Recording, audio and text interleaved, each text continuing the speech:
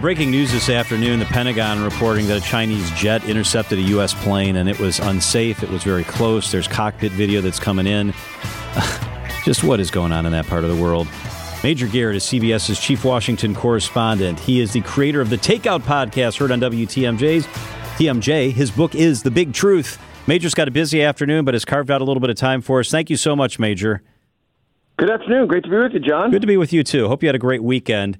I want to ask you about the debt limit and where we are, because as we speak, there's a meeting going on, I believe, in the Capitol with the Rules Committee. Explain to people what the Rules Committee means and where we are in the process and where we go from here. Sure. The Rules Committee is the leadership committee that establishes the rules for any substantial piece of legislation that goes to the House floor for debate and passage. So the Rules Committee sets the terms of debate. Is it going to be 5 hours of debate? How many amendments will be in order on the House floor, et cetera, et cetera? And it is a tool of the majority party. That's how the majority party enforces its will in the House of Representatives, because the Senate is different from the House. Once a piece of legislation goes to the floor of the Senate, any senator can offer an amendment. That's not how it works in the House. Amendments are only ruled in order through the Rules Committee. So what's happening now is the majority party, the House Republicans, are organizing the rules for debate on the bill to raise the debt ceiling and do other things. It's a little bit more unusual this time because there are some members of that House Rules Committee who have expressed opposition to this piece of legislation. That almost never happens. Why? Because, as I said before, the Rules Committee is an instrument of the leadership. And when the leadership says, send this bill to the floor, that's what happens. It's a little bit more uncertain right now. But just before I got on the phone with you, John, I talked to Tom Emmer, Republican from Minnesota, who also happens to be the majority whip, the chief vote counter for the House Republican leadership. He said the bill will get through the Rules Committee. It will take a few hours. There might be a little bit of drama here and there, but it will get through the Rules Committee. It will be on the floor tomorrow, and in all likelihood, pass tomorrow night. Wow, that's great information. Major Garrett is with us on WTMJ.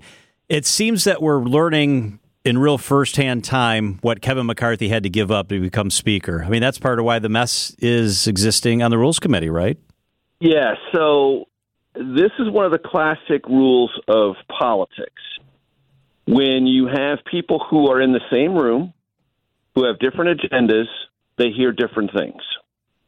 I also ran this by Tom Emmer, and this gets into a little bit of granularity, but it's important. So there are 9 members of the Republican Party on the Rules Committee.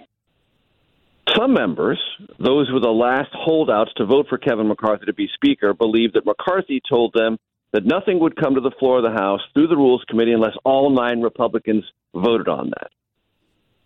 Kevin McCarthy said that's not true. I never said that. That's what they heard, though. I just run it by Tom Emmer, who said I was in the room. That's not what Kevin McCarthy said. That's not the understanding I had. They may have heard something differently. I said, are they mischaracterizing it in public now?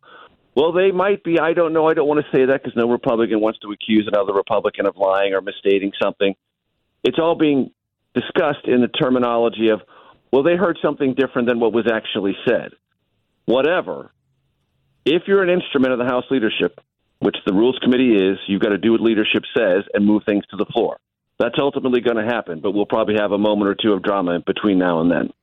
So, Major, the Freedom Caucus on the right doesn't like it. A couple of those members are on the Rules Committee. AOC and others on the left, they don't like this at all. Is this going to come down to moderates in both caucuses coming together to pass? So-called moderates. I mean, if you listen to Republicans, there's no such thing as a moderate Democrat. If you listen to Democrats, there's no such thing as a moderate Republican because everyone sees everyone else as an extremist. But in the end, this will pass with a bipartisan coalition in both the House and the Senate. And some progressives, my guess is, will vote for this, and some conservative, though not archly Trumpian conservative Republicans will vote for it, and they'll find ways to explain that. In the end, this will pass because default is unconscionable. It would do immediate and material damage to the U.S. economy. It would weaken the global economy, all unnecessarily. And so we're going to get closer than we should, in my estimation, to that date of June 5th, not January, June 5th, which is what the Treasury Secretary has identified as the default date. We'll get right up against it. I talked to a Republican senator today who said this could pass at 3 a.m. on June 6th, so it could pass over it, but it'll be so early in the morning no one will notice. I'm like, but people will remember. We're playing with fire here. And he said, you're absolutely right. We're playing with fire here. But this ultimately, to your question, and to the answer of it is, some progressives on the Democratic side will vote yes. Some conservatives will vote yes. And it will pass with a bipartisan coalition. Guess what? That's what you have to have in divided government. So the deal would suspend the debt limit to January 2025. I suppose, Major, it's no coincidence that would be just past the next presidential election. No coincidence at all. And a key word is suspension, because Republicans don't want to say they voted to increase the debt ceiling. They just want to say they want to suspend its application. It's rhetorical gymnastics, but for them, politically, they feel it's safer than to say they voted to increase the debt ceiling. They're just voting to suspend it until after the election. But the key thing is, and this was vital for President Biden, he did not want to have this argument again next year. When the House passed its bill, it only increased the debt ceiling until March of next year.